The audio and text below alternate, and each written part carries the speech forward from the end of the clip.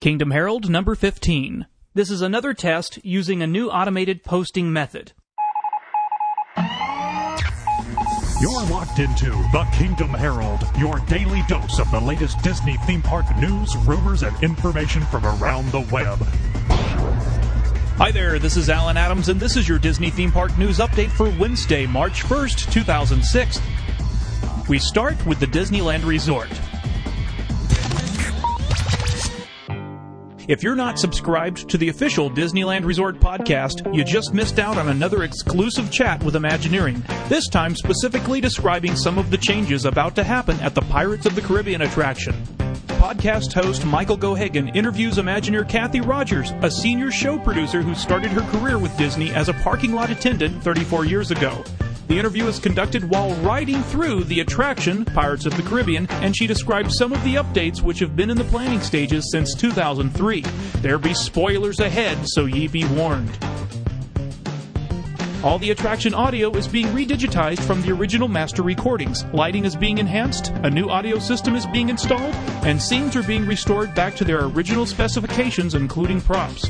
Captain Jack Sparrow will be joining in a few scenes, interacting with the existing pirates. She specifically mentions Jack to be added to the auctioneer scene, and that music from the Pirates movies will be mixed in with the existing attraction score. And what about Barbossa? As previously rumored, he will take over as captain of the pirate ship during the Great Battle scene. New cannon and cloud effects will be added, and the enhanced storyline will now give a reason for why everything is going on. Instead of pirates just attacking because that's what pirates do, Barbossa will be trying to find Jack because he knows the location of some secret treasure. And like all pirates, he'll go to any length to get what he wants, such as dunking the town's mayor or burning down the village. Overall, the storyline will remain basically the same, but the new show elements will add some clarification to why things have been happening the way they have for the past 39 years.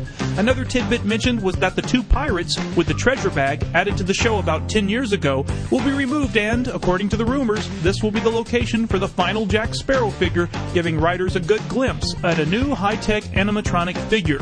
This official podcast also played some source audio from the current attraction soundtrack and clips from Walt Disney when he presented plans for Pirates on TV for the very first time.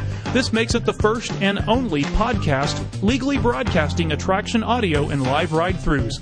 Visit Disneyland.com/podcast to listen to the interview yourself. Please hang up and try again. Switching to Florida, we now check in on the Walt Disney World Resort. Yep, it's still there.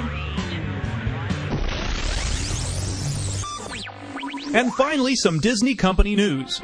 After the closure of Australia, Florida, and other Walt Disney feature animation departments, the future has looked pretty dim for the type of animation that made Disney, well, Disney.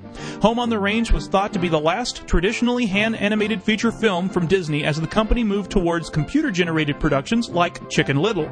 But something big may be about to happen which could return the company back to its hand-drawn roots. JimHillMedia.com reports that Ron Clements and John Musker are returning to Disney. Ron and John were behind such modern Disney classics as The Little Mermaid and Aladdin. Here's to hoping that this is a sign we may yet see another rebirth of classic Disney animation. This has been a remote episode of the Kingdom Herald testing yet another test.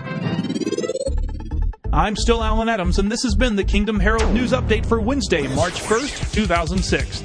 The Kingdom Herald News Update is a near-daily summary of recent postings to various Disney fan-related news, information, and rumor websites. All information contained in this program was lifted from third-party websites without the endorsement or permission of the site owners because information should be free, even if you have to steal it.